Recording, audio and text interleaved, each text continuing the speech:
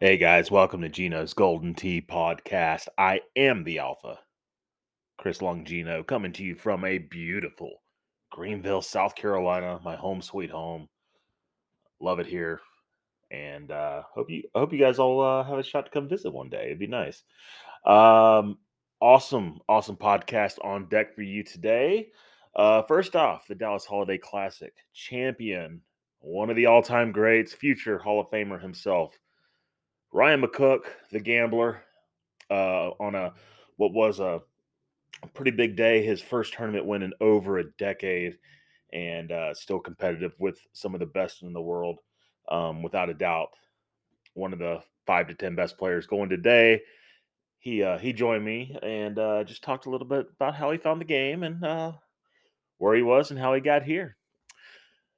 I also then later on this podcast, a little treat as we've come to see on the world of social media, Steve Sobel, who's always wanted to be on a podcast, I guess, and I got him and Russ Layton together alongside. Everybody knows my good friend Shane Marks, but Russ Layton, Steve Sobel joined me for a little bit, and we talked a little bit about their history and where we're going.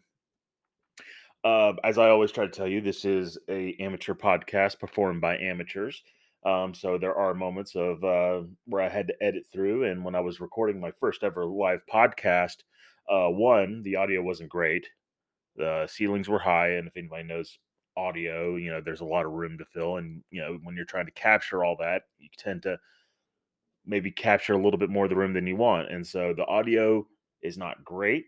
The content is good, really good actually, and we sat down and talked for probably about an hour, and I was able to pull about maybe 30 minutes of it due to some difficulties, I guess, on my part. Once again, amateur podcast ran by amateurs.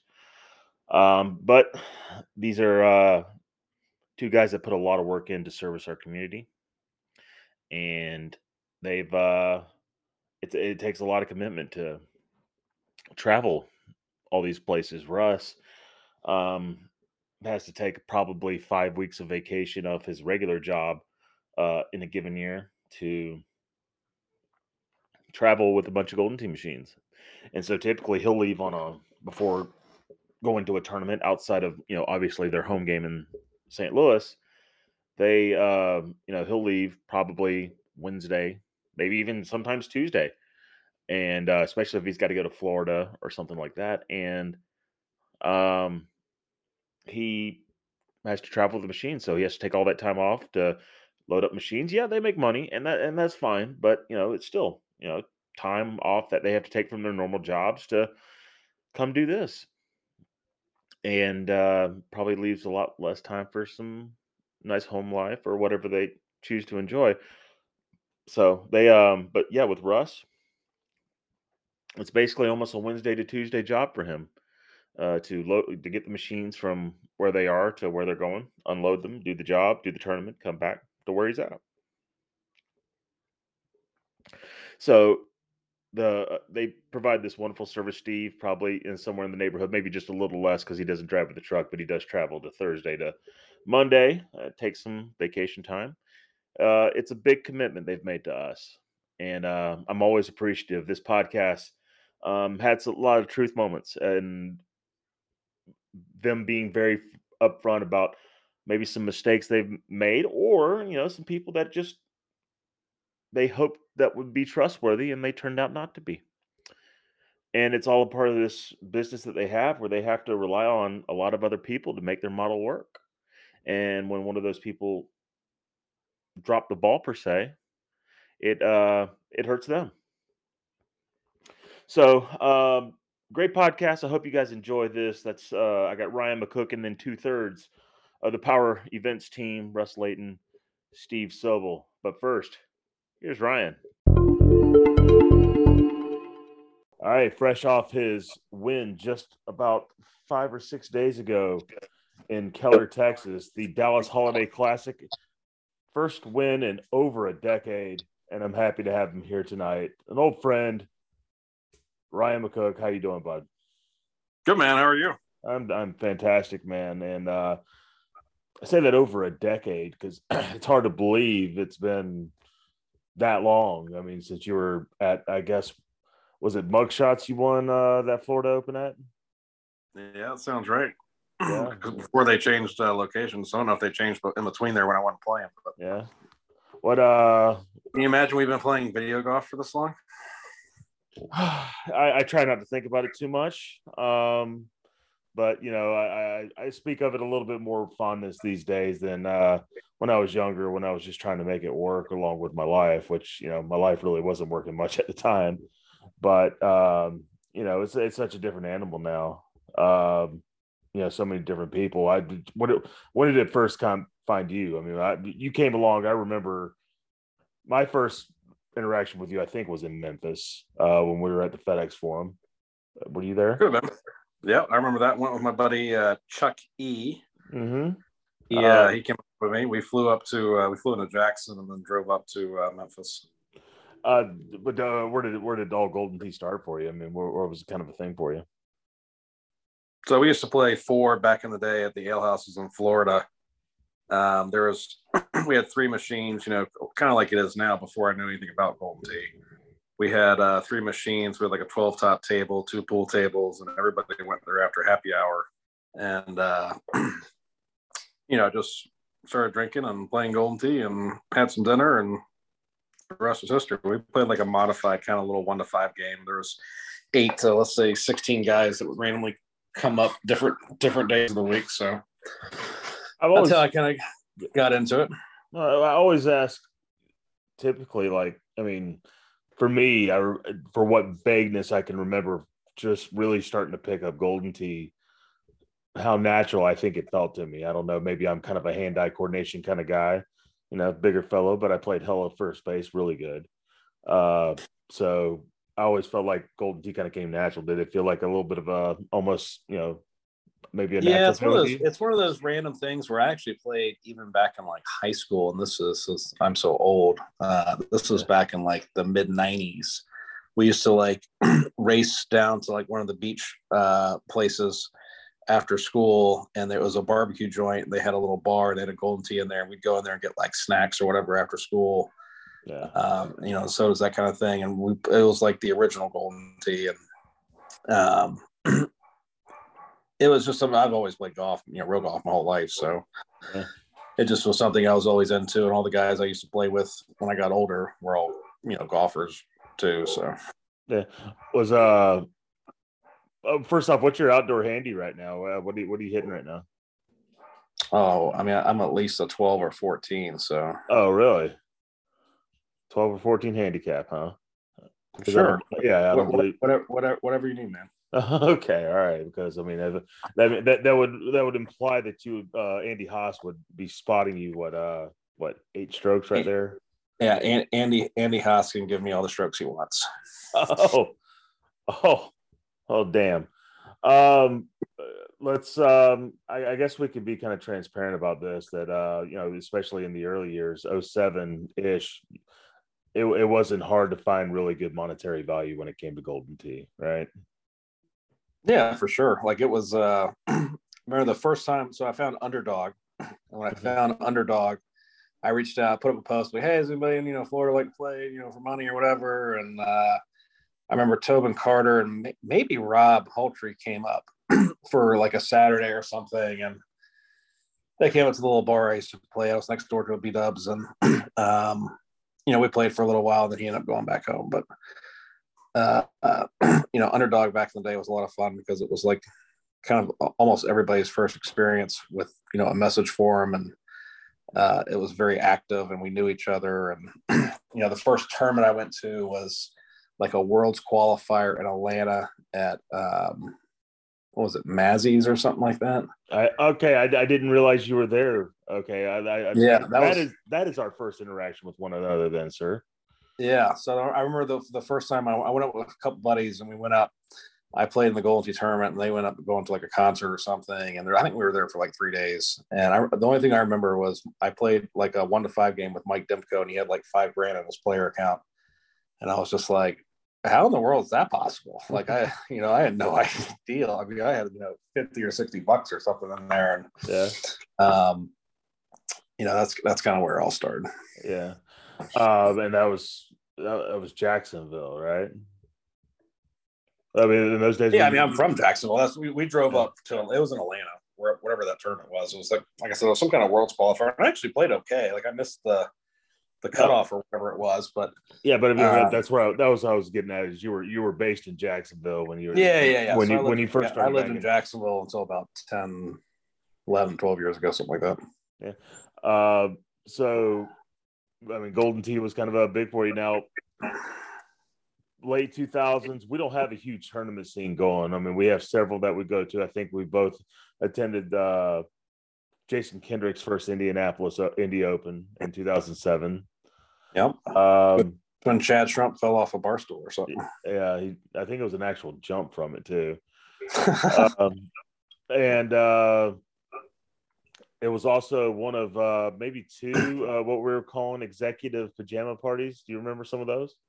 Of course. Oh yeah, tell us about some of those. Why wouldn't you want to wear pajamas in a bar?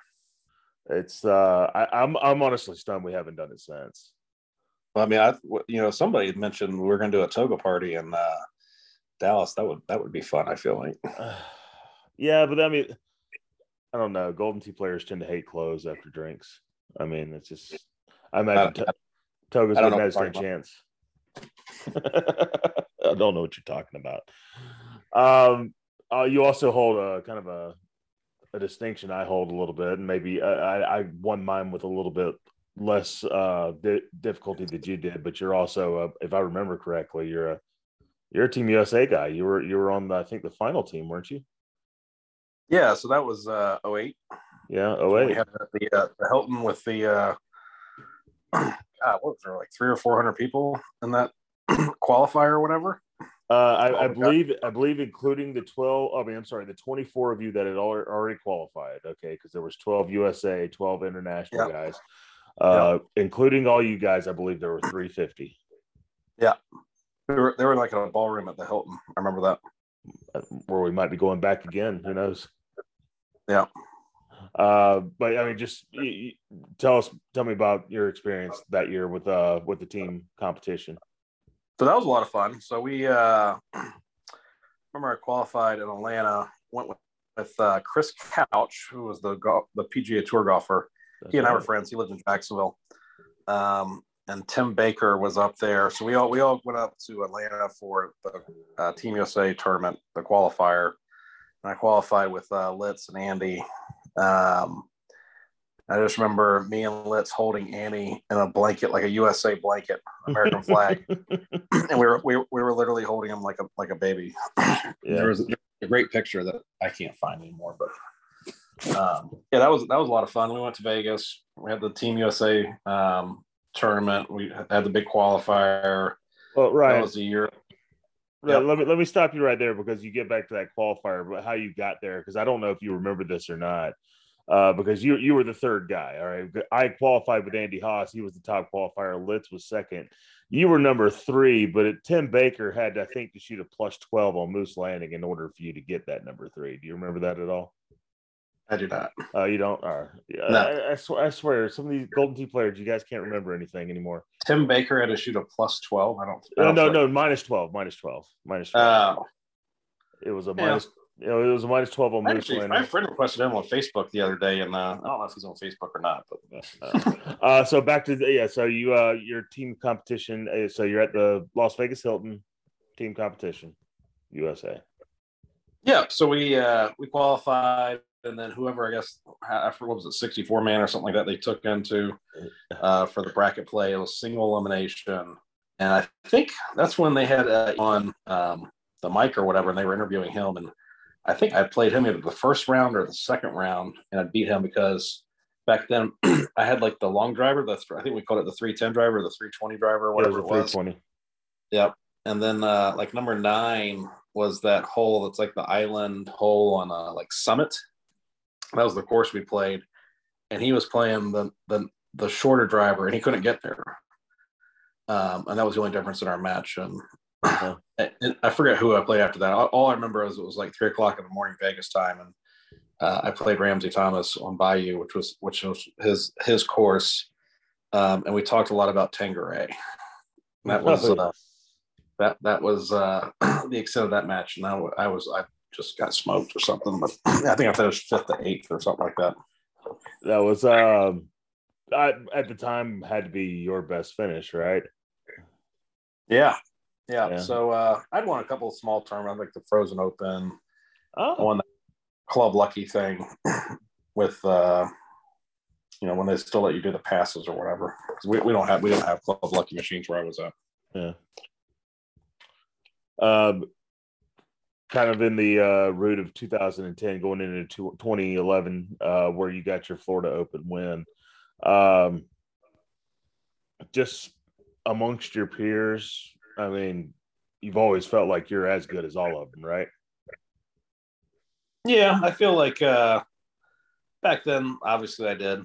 Obviously I took a break for maybe 6, 7, 8 years or whatever. I was on the road working a lot up in Northern Virginia and walked into Kevin O'Connor's bar, and I saw 3 Golden Tees lined up and decided to start playing again. And I found out, I went down to meet Chris Brewer for the first time, learned about stouts, and after that, we're gonna get to that. No, trust me, I got a lot of fun. I know all about that meeting. It's kind of changed a lot of people's lives, right? But the can you kind of, because the tour was just kind of new at the time.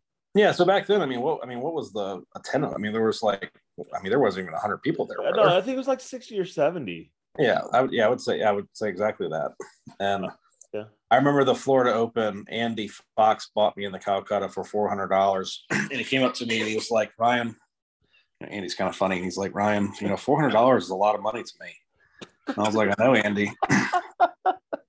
I was like, "I'm gonna play my best." He's like, "All right, I really hope you play strong and keep your head on your shoulders," kind of thing. And I ended up winning, and he came after and he was like, "Ryan, you did a great job." then Mouth and I went to like the Hard Rock or something in Tampa and gambled for a day or two or something. I don't remember after that. But you win that tournament. Who was the second place guy? Do you remember? Kinsler. Yeah, I think it was Kinsler. I think I was king of the hill, and then he had to beat me twice. And I remember missing a chip on Laurel 18, the drivable par 5 that I went for, and I was on like the path or something, and I barely missed it. And then I think he made it. I think we were tied or something. Anyway, he beat me the first one, and I think we ran it back on maybe Alpine or something, and I beat him on that one. It's been 10 years, over 10 years now since when you won Florida, and then when you just won this. Can you differentiate between the two? I mean, what's the different feelings between the both? It's been a while. I know that, but yeah, obviously it felt great. I knew I was, good enough to win, but it's totally different now. Like it's so much more difficult. There's so many more people that play. Stouts have changed. People can argue either way, but I think stouts are kind of better just because it gets more people interested. I still think that the top guys are still going to be the top guys no matter what. I think everybody thinks that. Yeah. But like weekly play is definitely harder to make money now than it used to be. For sure. You have to be a lot more consistent. Right now it's just ready for some new courses or something else. So when you decide to get back into the game, all right, because you just said you ran into KOC's Kevin O'Connor's bar, and you decided to play. What are you playing at the time? Are you playing with Grabber, or what are you doing? I think I actually asked him because it had been so long since I played. I think I initially went with Grabbers, and I still played like Streaks a little bit. And then I think I switched to maybe Barrage. Maybe they were like a little longer than Grabbers or something. Yeah. And that's when I think I was playing Barrage when I went down to meet Brewer. And so you meet Chris Brewer. Are you in Myrtle Beach when you're doing this?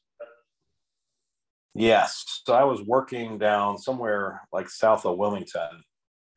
And I was like, I may as well just make this a little, night trip or whatever. I went down and spent the night there instead of up where I was. And we went to his old bar. It's like Clockers or something like that. Just normal, kind of music venue. Yeah. We played Golden Tee all night. And you tell this great story. I hope you can quote it the way you did, but this is where you kind of first learned about the stouts, right? Yeah, for sure. Like, I mean, I've told you this story. I've told numerous people this story. And I was watching him play. Like, obviously, I still knew how to play, but I didn't have the consistency because I wasn't playing as much.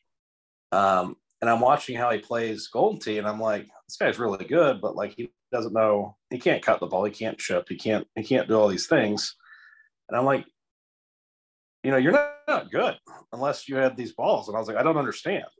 So like I didn't switch that night. I kept playing when I was playing, and I was like, it was crazy to me because I was always taught, we always learned to cut the ball against the wind. So like you play the slope and you kick it at the hole. Like that's how you learned how to play Golden Tee.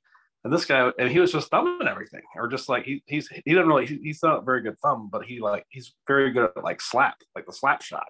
Yeah, And he would just kind of push it off to the side or whatever, and he'd float something in there on like a left pin with no green to work with, and it would. Well, that's just crazy, like possible.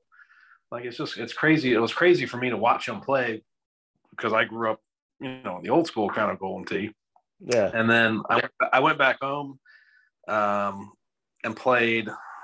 I want to say almost a week, and I was to the point where I wasn't going to switch to stouts. I played, let's say, 100 games in a week with the stouts, and I was just like, I kind of see how they work. Kind of see, I hate it. I don't like the way they cut because I was overcutting everything, on like the normal little half and half cut shots because there was no wind. And I was like, let's play one more cycle and we'll just kind of give one more shot. And then I threw up like a 3 or 4 better or something crazy. And I was like, well, now I get it. Like I was like, I just have to slow my cuts down and everything. And, once I learned that, it was, obviously a lot easier. And the biggest thing, like when I play dailies and stuff now, when I don't play stouts, it's crazy to me that chipping is, to me, the biggest thing. Like the wind blows the ball so much when you chip. Yeah. Compared to, I'm just not used to it. Like it's crazy, especially me. Like the chush is one thing, but like just normal little, little sand shot or something from 10 yards or 5 yards or whatever. Like the wind blows it out of the hole, and like you just don't even think about it now. Yeah. It's like you just shove it down the hole, and that's it. Oh, I see what these guys are doing with this. Basically, kind of a 5. You taking maybe a 5 hybrid and maybe pulling back to the sea a little bit, and then hitting your chip and kind of just driving it home. Are you doing something similar to that? Yeah, I've always been a hook chipper. Like Okay. that was. I used to go to Chicago a lot, spend time with Kinsler during that Frozen Open years, and I don't know when I started doing that, but I've always been a good chipper, and I've always hooked, even like left breaking chips. I still hook. That's what you get used to.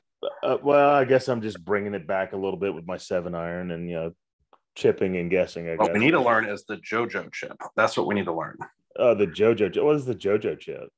The JoJo chip is he pulls it back like I think it's like between 2 and 4 clicks. So like if you literally watch the club head come back like 1 click, 2 click, 3 click, and then he fires it like 100-mile-an-hour thumb shot.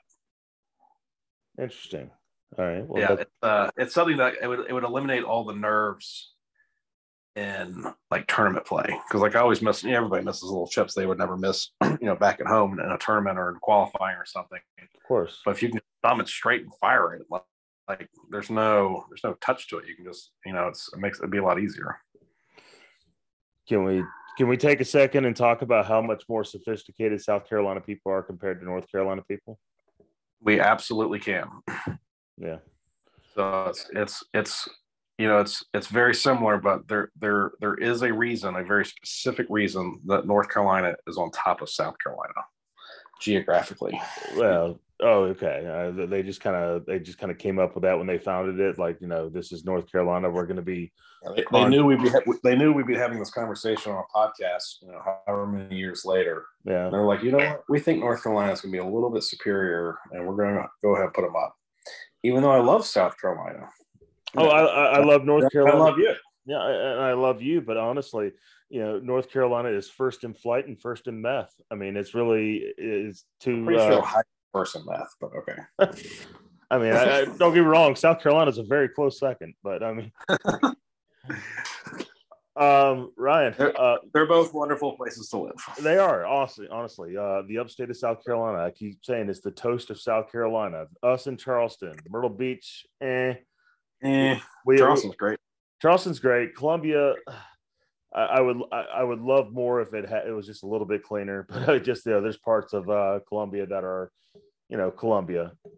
Yeah.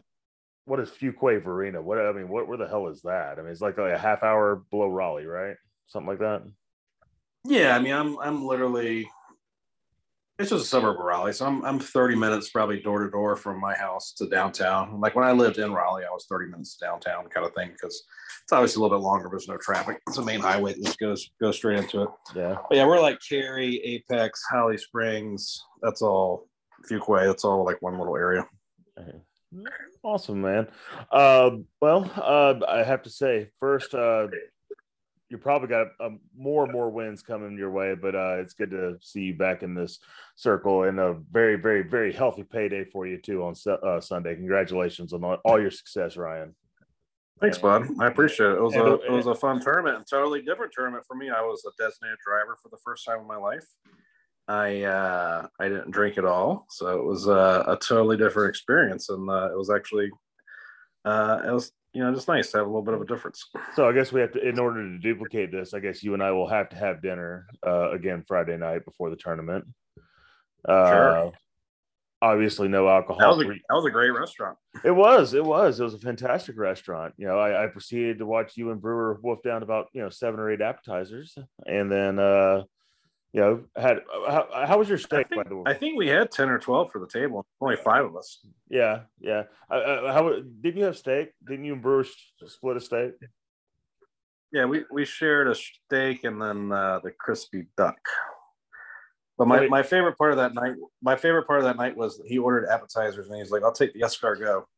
And the waiter's like, "Well, which one do you want? We have 2 of them." He's like, "Well, I want both of them."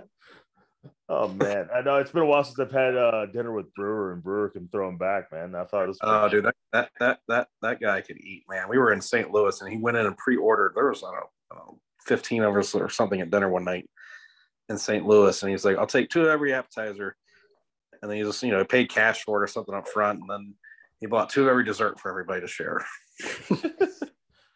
I took him to when we went to Worlds. This was 2017 or 2018. And I brought him to dinner with me. This is the first time he'd actually been amongst, all the tour guys. And I sat him right next to Mouth. And I didn't know him all that well. He was wearing sandals at dinner, which along with like khakis. He was wearing one of those some fluorescent sandals with it. Right. And everybody's like ordering their dessert drink. Like some people will order maybe Sambuca or whatever they like, a brandy, whatever they like with their dessert drink. And Chris Brewer is ordering the classic 2% milk. Ice cold glass of milk. Ice cold glass of milk with his dessert. Ryan, I appreciate you doing this podcast with me, man. And like I said, World Championships coming soon, and I got to believe you're going to be one of the favorites for it, man. Well, I will be there, bud, and I will see you there, I'm sure. All right, man. I appreciate it. All right, guys, let's take a break and talk about some of the tournaments coming up. We have this great national Golden Tee Tour, and a lot of people support this, but there's other tournaments out there that deserve some love. And there's one in Sterling Heights, Michigan, happening January 14th through the 15th, and it's being put on by an former Incredible Technologies employer, Travis Tressler, and he's going to be on my podcast next week to talk about that for a little bit. And it's good to see Golden Tee to get back into the Motor City Open of 2003. That's the last time, and I'm sure there's been other smaller events, and so he'll be on the pod next week to promote that. Also, I think the first weekend in February, Spanky's, the old Snow Cow up in Leesburg, Virginia. Northern Virginians, that they have my heart. I spent a lot of years with those guys, and they're going to have an awesome tournament, a great dynamic handicap system too. That's ran by one of the great vendors of our country, Jim Shebest, and it's going to be a great tournament up there. So I hope everybody, if you're in those areas or choose to want to attend any of those areas, go ahead, man. There's going to be great tournaments. So, but for now, here's Russ. Here's Steve. Let's continue the podcast. All right, recording this Friday of the Dallas Holiday Classic. Happy to have my friend Shane Marks, one of the curators of this tournament, and also 2/3 of the team of Power Vending, 2/3 of the team that runs our National Golden Tee Tour. Russ Layton, Steve Sobel. Do you guys have job titles? Like, I mean, do you ever, even as a joke, did you ever like? Or are you Steve's just the president. I am not the president. You're not the president? No. Gary Calabano, however you say his name, he was forcing us at one time to list a president. And I said, if you ask me one more time, I'm going to tell you David Duncan is the president, and you can refer to him for any more questions. So we're all on our LLC. Each of us are vice presidents. Oh, okay. That's how we list ourselves. I had in my mind it was like CEO, CFO, CTO, or something like that. Well, I'd probably maybe be the CFO, but I just worked there. Yeah. This kind of started with you, though, right? I mean, yeah, I think so. I mean, it was when I met you. It was 2007. We were in Indianapolis for Kendrick's tournament, and that was, I think, the way Matt kind of lets me know. Were you managing somewhere in St. Louis at the time? Side Pockets, yeah. Side Pockets, and where did Golden Tee? How did it find you? We had Golden Tees in the bar, and I enjoyed playing. And I went to that tournament with Harlow. Yeah. And really, probably a few months after that, I said, Steve, let's do it. So we bought 10 machines from Jason Kendrick. Yeah. And the rest is history. What did you know about Golden Tee at the time, Steve? I'd played it with some friends in the bar, just like casually. It was back when the trackball had the screws in front of the trackball, and I thought, man, this game hurts. And we'd played, and I didn't really have much skill in it. I saw some players that play, and of course, I went to Side Pockets with Russ and saw the better players like Harlow and Matt, Parker, Dan. There's probably the better St. Louis players at the time play. And right, like Russ said, he came to me and he's like, hey, we should start doing Golden Tee tournaments. And I go, what does that mean? He said, we're going to buy a trailer. We're going to buy some machines. I've got commitment from, I think it was Hefe, right? In Richmond to do one tournament. The first year was we just did St. Louis the first year. We had location. Was that? What year was that? 2009. 2009. Was the first year we did St. Louis. We brought the machines to the next Indy tournament. They approached us to that. Jason did, and Jason treated us really well. Let's make that clear. I've said it before. We bought the machines, and he let us make payments. We could have drove away, and it was just I can truly say we wouldn't be sitting at this table right now and having these tournaments without Jason Kendrick. He is the reason we exist, and I thank him for it a lot. Is he still around? Oh yeah, he's a big vendor in Indianapolis. The largest vendor in Indianapolis. Yeah, he's big into darts now. He does do a Golden Tee tournament here and there. But they try and do one a year. Whenever there's a tournament in Indy, that's his group of players and him. Yeah. So we did St. Louis. That was my first tournament ever. I had no idea how it worked. And that's when the Calcutta was started. And I'm like, how can I call players out if I didn't know who they are? Mm-hmm. And Matt was standing there, and I handed him the mic and said, go to town. So Matt was good at it because he knew the players and he knew who was supposed to get the higher bids and who wasn't. So to kind of like keep the Calcutta going, it was my first influx to when a player shoots 24 under, the ball sucks. And when they shoot 30 under, the ball's perfect. And, I had a good learning experience from that on how all that works. And then we did Indy, and then we went to Hefe.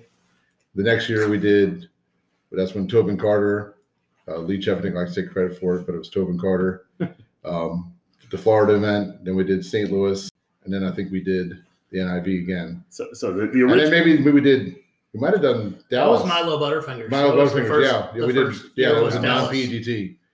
And that's when I kind of thought, if we're going to keep doing this and we have set expenses every year, we probably need to expand it to doing 6 and to get IT involved.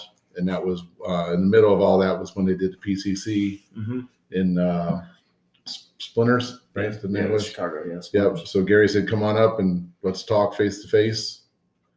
We talked to him, and I kind of gave him the basis, of our idea of the player of the year, and IT helped funding it, and kind of get people more, into the tournaments, and where they're more of a commitment to them to come to more events. That was the way to do it. And when we started, we were happy that we would get 50, 60, 70 players. That was a good number. Yeah, it's amazing the way to see it is now. We did a few tournaments with 30. We did last Denver tournament had 38.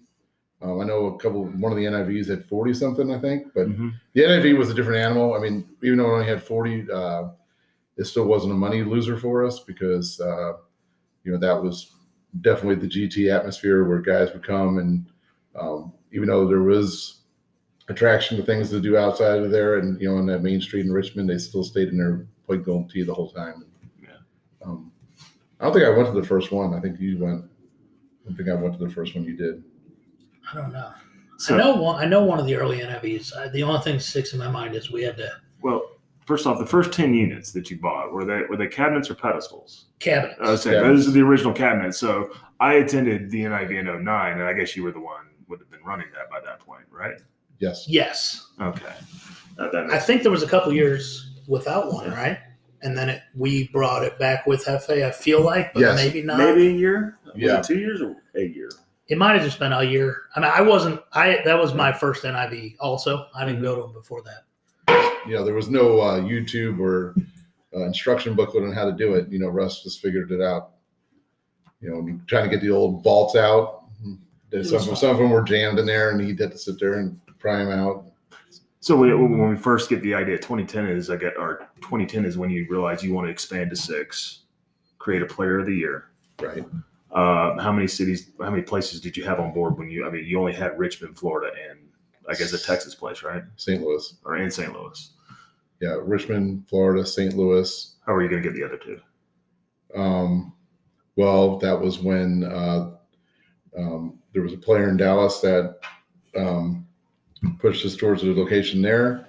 I still don't think that we were, or at least I wasn't probably knowledgeable of where the player bases were around the country, and that Texas was a huge spot to be in.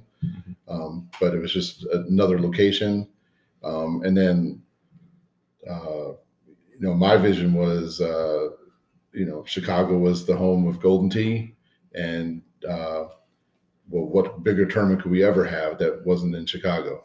That was going to be the biggest tournament ever because it was home of Golden Tee. And Gary had a connection to a bar there, and he's the one that got us the original location for the Chicago tournament bar.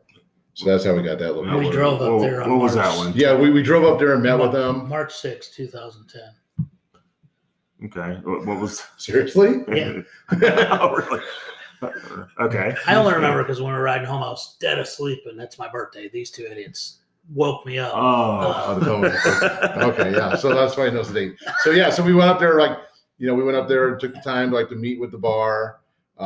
We actually met with the vendor at the bar was I think they're one of the biggest vendors in the country. Mm-hmm. I remember he actually came out and looked at the tournament when we had it, and it was on Sunday, and I'm like, hey, have you checked out how your machines are doing? He looks at me and he goes, no. That wasn't even a factor in them even consider be even a host location for the tournament. Time in 2010, he had told me, and I think Steve was staying there, they still had 55-gallon drums of quarters in their warehouse. From the 80s, From Pac-Man being machines. a vendor of coin op. Oh, Lord. The old vendors. Yeah. Yeah, I mean, old school. Yeah. So, but that was interesting. So, And then I guess the other one was Denver, right? Denver was the. Denver wasn't an initial one. I don't think it was an initial one. No, it What was did I get wrong there? Florida, St. Louis, Chicago, Dallas. Dallas. Oh, that was into the year, right? Yeah, was it Denver? Richmond was the fifth. Richmond. Yeah, Richmond. Dallas. Yeah. If I look on your website correctly, I believe the first year has Denver on there. Does it? Okay, And- maybe. and it could So be. I had a connection with a player there, Chisholm. I knew him from pool. Mhm. And so, I reached out to him. He had done some Denver tournaments that were successful. And he came up with it was a tremendous location for us there. I mean, it was probably the biggest location we ever had. Yeah. You could hit a 9-iron into Coors Field, and but it was, it kind of location kind of wore itself out just because back then too, the Uber wasn't around, the airport was very far. Denver is a city where it's not really drivable from other cities, so that everybody who had to go to the tournament either had to live in Denver, which their player base wasn't huge, or fly there. And when players pick and choose what tournaments they go to, flying somewhere and having to be in a cab for 45 minutes to a location at that time wasn't something that most players wanted to do. They would pick a different tournament. Given the state of kind of where we are today, I mean, is it easy to say that? I mean, if it was maybe a little bit successful back then, it could be here today. It could have been. I mean, as far as location wise, it was great, right? It was best. It's still the best. Had a bigger their money added wasn't the best. It really was. There was never like an exactness to it. We gave them a lot of business, but the bar was also very big. So I don't know if they, quote, needed the business maybe as some other bars do. It's was kind of a rooftop bar across the street from Coors Stadium that probably held 1,000 people on a game day. Mm-hmm. We couldn't. I mean, relative to the needing of the business, I don't think we were what we are to a lot of places. So they just weren't ready to say, well, we're going to give you, $3,500, $5,000 or more dollars to add to a tournament. It wasn't in their best interest, right? Yeah, it just wasn't in their business model. So and so I guess after that, I mean, that August tournament's always been kind of hard. Well, the August tournament was hard too because that's when the course updates would come out in late September. So by August, people were a little burnt out on the courses, and then also too, that's when school starts. So a lot of people's lives who have kids, their life kind of like goes through a transitional period, and their life goes on hold until their kids are in school for a month, and then they go back to normalcy or whatever. And so that was probably part of it too. Now with us having Nashville, so in August, I think it's there is an attraction more to that city than Denver. No offense. Mm-hmm. So I think we're probably past that now.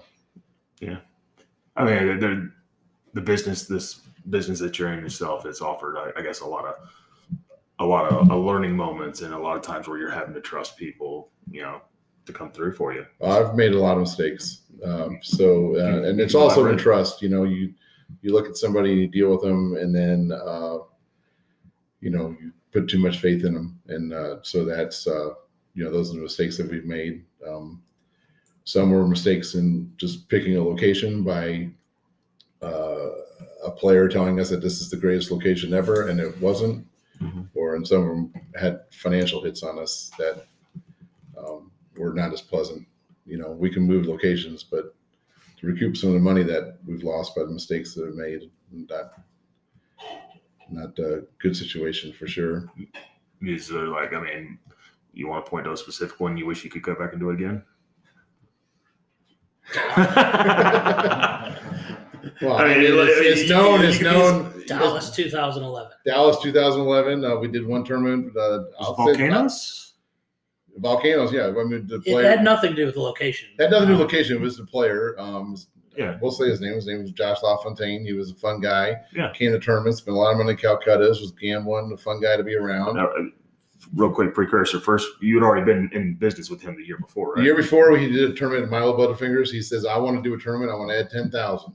Yeah. Me and Russ show up on Thursday or Wednesday. As soon as I walk in the door, he hands me $10,000 in cash. Yeah. I said, this is the way it should be. This is great. Had a great time. The guy was a lot of fun. I got to know him personally. Thought we had a good relationship. The next year tournament comes around. There was also kind of a charity aspect to the tournament that he wanted to do. Mm-hmm. And when I started asking about the money, because I started sensing it a little bit, probably more than a little bit, I guess. And,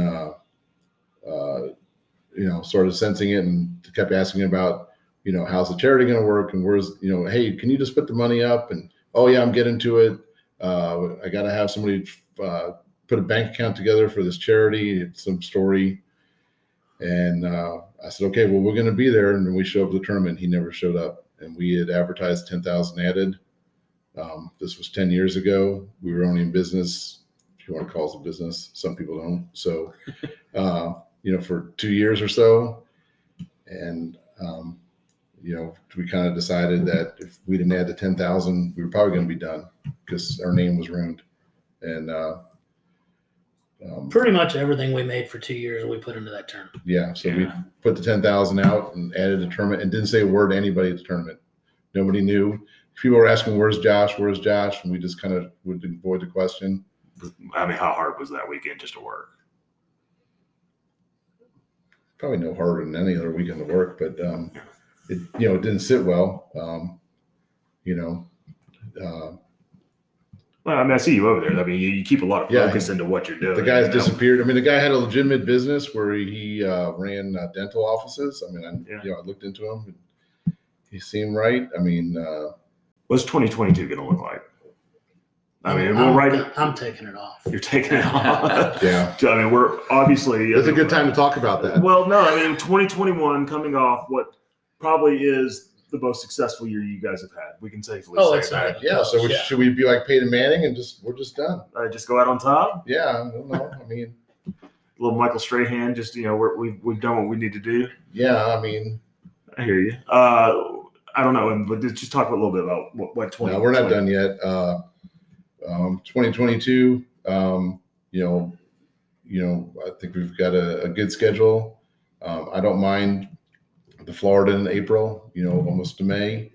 Was to be, second year of Nashville. So that location should be more in tune with what a Golden Tee tournament is. In the world today with COVID and trying to get people to work, that was one of the concerns that bar owner had. The bar owner here has, people have, we're looking at a different location for St. Louis, but we still can go back to the golf course. That wasn't perfect because of, having to carry the machines upstairs. And then also, unfortunate that, one of the players fell down the stairs. That's not a good situation to put people in. So we're trying to get away from that. I mean, it did work. I don't think anybody was really complaining about the location. So we have our eyes on another location. Cybergs, right? No, Cybergs is done. Whoa. Yeah. No, wasn't aware. Yeah. So, the manager that I had a connection to doesn't work for that corporation anymore, and I don't think that we can get in there. Okay.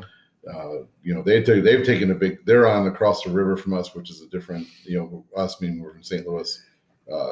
Their business hasn't been so great because of COVID, because of forced shutdowns and stuff. Yeah. So, and then, it'll be the second year for the Clash as an official PG event, so that will be good too. I mean, they'd done 2 tournaments before, but, now they've seen our tournament, in full context. And so that's great. Have to take over one of the units next door for more room. That's the future. That's the future. It's the future, right? We're going to get them there. We're going to get them there. And I haven't talked to the owner here, but here in Dallas. But what's been your impression of him since you've been here so far? I mean, the guy's been great. Yeah. Very accommodating. The initial setup when we first got there, had the machines, and he's put some tables in between the machines, the rows machines, and I just kind of made a comment like, "Hey, we probably shouldn't have any tables in there. It's kind of tight."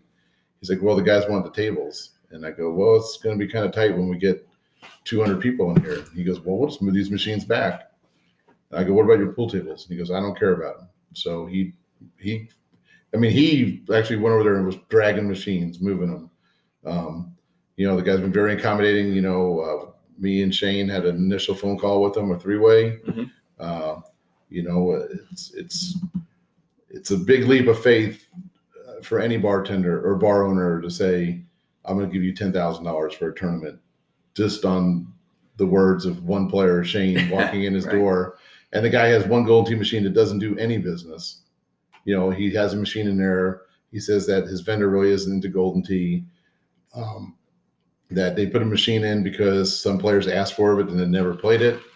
So the machine's still just kind of sitting there. But so he doesn't really know. He doesn't even have 3 Golden Tee players to put his mind into. Yeah.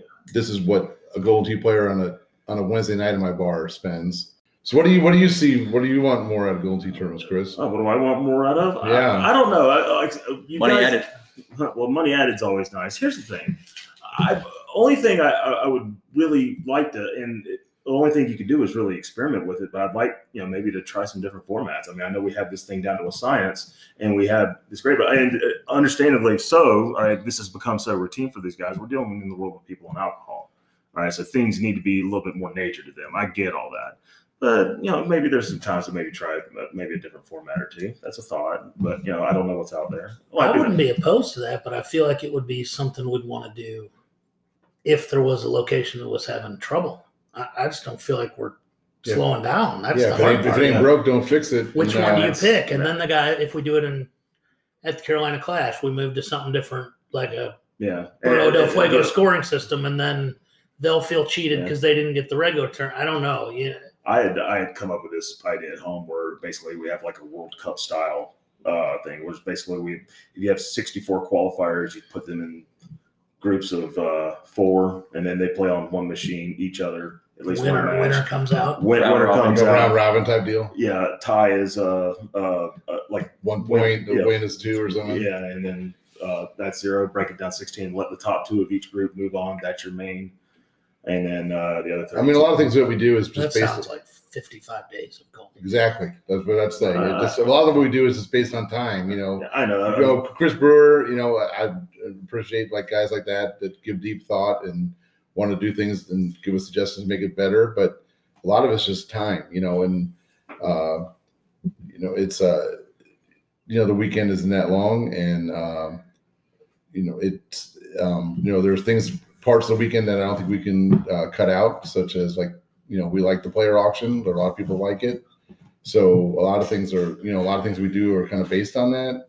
So, we had to get everybody signed up and in there and going, and before we can even start that. So to say that we're going to do what your time slot's going to be, you show up at 11 and qualify from 11 to 2 and be done for the day. That doesn't work because we wouldn't have everybody there for the player auction, and sometimes we don't know who's going to be there until their time slot's there or who's not there. I had 2, upper tier players back out late this tournament. Nothing against them doing that, but that's why we can't do an online Calcutta because a lot of the bidding on an online Calcutta. More so, I think people are looking at what the total prize pool is and what the payouts are when they're bidding. Maybe not so much in the live setting. People aren't really doing the math and figuring out. Oh well, if I buy Evan Guy for $1,500, what places need to get for me to break even? Yeah, that's kind of like they get in the moment of it. Where an online Calcutta, it's a little different situation where they're probably looking at that more. So if you take players out. And things happen, someone, you have somebody has a death in their family. Maybe it's one of the top 5 players. That's a lot of money out of an online Calcutta that they, if they decide not to come to a tournament. Back on my original idea, I think my original idea had a 3-course qualifier and then the World Cup stuff. I think we've discussed, but unfortunately, we don't have a solid location of size in our own city. Yeah. We could do something like that as a 7th tournament that wasn't necessarily part of the tour. Yeah. But we don't have the space at home. Yeah. That's the hardest part. You would never consider the Powercade for a tournament? Just because there's no bar sales either, right? We have tournaments there 3 or 4 times a year, and I think we'll have 50-ish people show up for a little handicap thing, but the added money is a big deal. It's got to be in the summer. It's coming out of your pocket, right? Yeah. It's that's why we don't do banquet centers, because their business model is you pay for the space. Yeah. Right. They're not going to pay you to use their space. Yeah. That'd be nice. And like Chris said, probably when didn't get recorded, but it's hard to find locations that are big enough to hold us, but also aren't busy enough that they don't need us.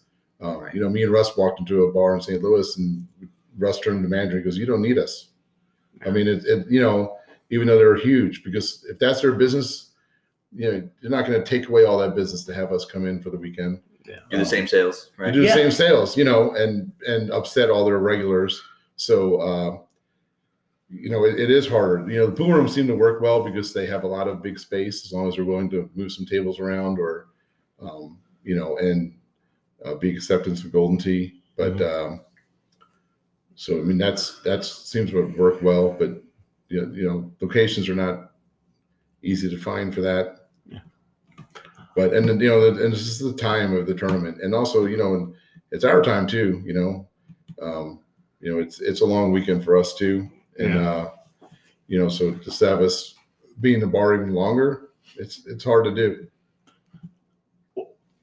Other idea I had, or two ideas. One is hey, if you buy in to Power Immense. Oh, I never said I was going to buy your company, but minority owner, I like the sound of that. Okay, then we're going to sell. I'll sell some of my shares for sure. Then your ideas would hold a lot more weight. But go ahead. I know I'm just an idea guy. That's all I am. I do have one other request. Whenever this gets posted to wherever you post it, sorry that I don't know. I want someone to count how many times he says and give me the over under. I bet it's at least 200. Oh, it's funny because it's true. I had an idea where basically we award points to the players on tour based on money added. Encourage bar owners to basically add more money to get more points so players will come more. That was an idea. That's interesting. All right, where if Mr. What's my guy? How do you say his last name up in Wisconsin? I can't. Is Hone? Yeah, is that Hone? Is it Hone? Stefan. We just call him Stefan. We just call him Stefan. Yeah. All right. He puts up 10. Yeah, right. He puts up 10. So you have a layered points for amount of points that you give out for that tournament. Or if this bar owner is putting up 6, okay, well, if you want to encourage the players to come more, we'll put up a little bit more money, and then we'll give out more points to them to earn towards their end of the year. That's a thought. Or I've always been a fan of double points in the last year tournament. Double points for this tournament. Your biggest tournament, or double the points. That's the other one. We've had lots of talks about changing the point system, but it just hasn't ever happened. As IT says, it's on the list. No, I mean, we just don't. IT has a pretty long list. I don't know about you guys. They talk about this list of stuff that they're going to do. I hear it all the time. That's on. Well, I mean, we can't even afford a whiteboard, so we're ahead of us in that. But, that's interesting. All right, yeah, like I said, the double points doesn't really interest me just from the get go, but the points based on added money sort of does. Yeah. I would be more interested in giving extra points after your third event or something. That would be more enticing to us as a business model to get more people. Yeah. I think if we did something like that, we would do it to where every tournament was points. I think to me, the bonus always was, if you go to more than 4, then your lowest score drops off. So you increase your points versus everybody else based on that. The intention, I made the top 32 one, but then, and just say the greatest shot points is the tiebreaker, so we don't have sudden death. That would be an option, but I don't see an easy way to do it. Yeah. All right. We're about to be done with this quick pick for the weekend. This is getting posted Tuesday or Wednesday. So, I mean, this will age quite well if you're right. Pick to win. Which tournament are you picking to win? Pick either. Pick either? Or pick both. I'm sorry. Pick both. Russ, while he's deciding. I'm going to pick for the regular tournament, and you're going to hear laughter from the background, but I'm going to pick Sean Gervais to win the regular tournament. The little laughter sign. Just player of the year, I'm going to pick Haas. Player of the year, going to pick Haas. Yes. Wins number what? That'll be number 3 for him or 2. Yeah. I don't know. I don't count that stuff. Yeah. You only have one guy that's ever won both, double dip both. It's Denmark 2014. That was it. We had a guy take second in both. Yeah. I mean, Harlow. Yeah. Harlow took second in both. That's very impressive. Yeah. He's the what's that poker player, Dan, whatever his name is? Oh, Dan Harrington. He's the Dan Harrington of Golden Tee. Well, that would be my pick to win both tournaments, would be JoJo. I think if he came to more tournaments, he'd be more highly regarded as a tournament player. He doesn't drink, so he has a big advantage, I feel, and he's a very good player. He's competitive. So I'm going to put him down for both tournaments. Hope he wins one. I'm right. Now you're not that I'm rooting for one person. Would he be a 12-game winner guy? I don't know how many side games I ever seen him play. Maybe 14. Maybe 14. All right, Shane, your turn. Who do you pick? I am going to go Texas here, of course. I'm going to pick Jeff McClellan to win the tournament. Oh. And I'm going to pick. Did you see him last night? I did, but I think that he's going to step up his drinking game. Isn't he from Michigan? Yeah, he's a Michigan guy. How's that go in Texas? Yeah. Well, for the player of the year, I'm going to go Paul Luna. For sure. Okay. Okay. Yeah. All right. I was like, I just thought maybe he thought. Like, All right, Evan, your choices. Evan, who are you picking? what's that? Who are you picking to win the tournaments? I'm taking me and Joe. You and who? Me and Joe. Which You one and you Joe? gonna win? I'll probably win Top Gun. Yeah. Top Top Gun. Gun. Number Oh. two. He says again. Number He said two. again. He said again. He gets number 2. Yep. All right. Ryan McCook for 1, Joe Massera for the other. Picker each 1, 2. Guys, I appreciate you joining me. Thank you.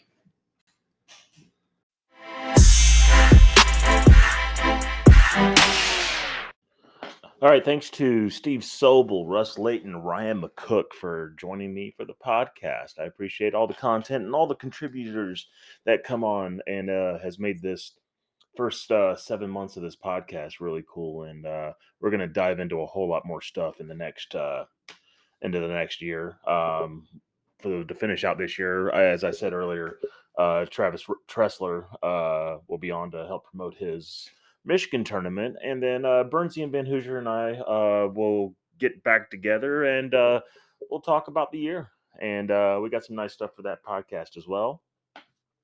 Hope everybody has a Merry Christmas and a safe holiday. I love every bit of this community, and it's been a really awesome year. So stick with me.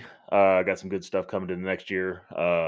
Also, at the beginning of the year, I'll be get back into mobile just a little bit more, help them gain some more momentum heading towards their Chicago tournament in May. Something I know they're really excited about, and I know they'll have a lot to offer with that.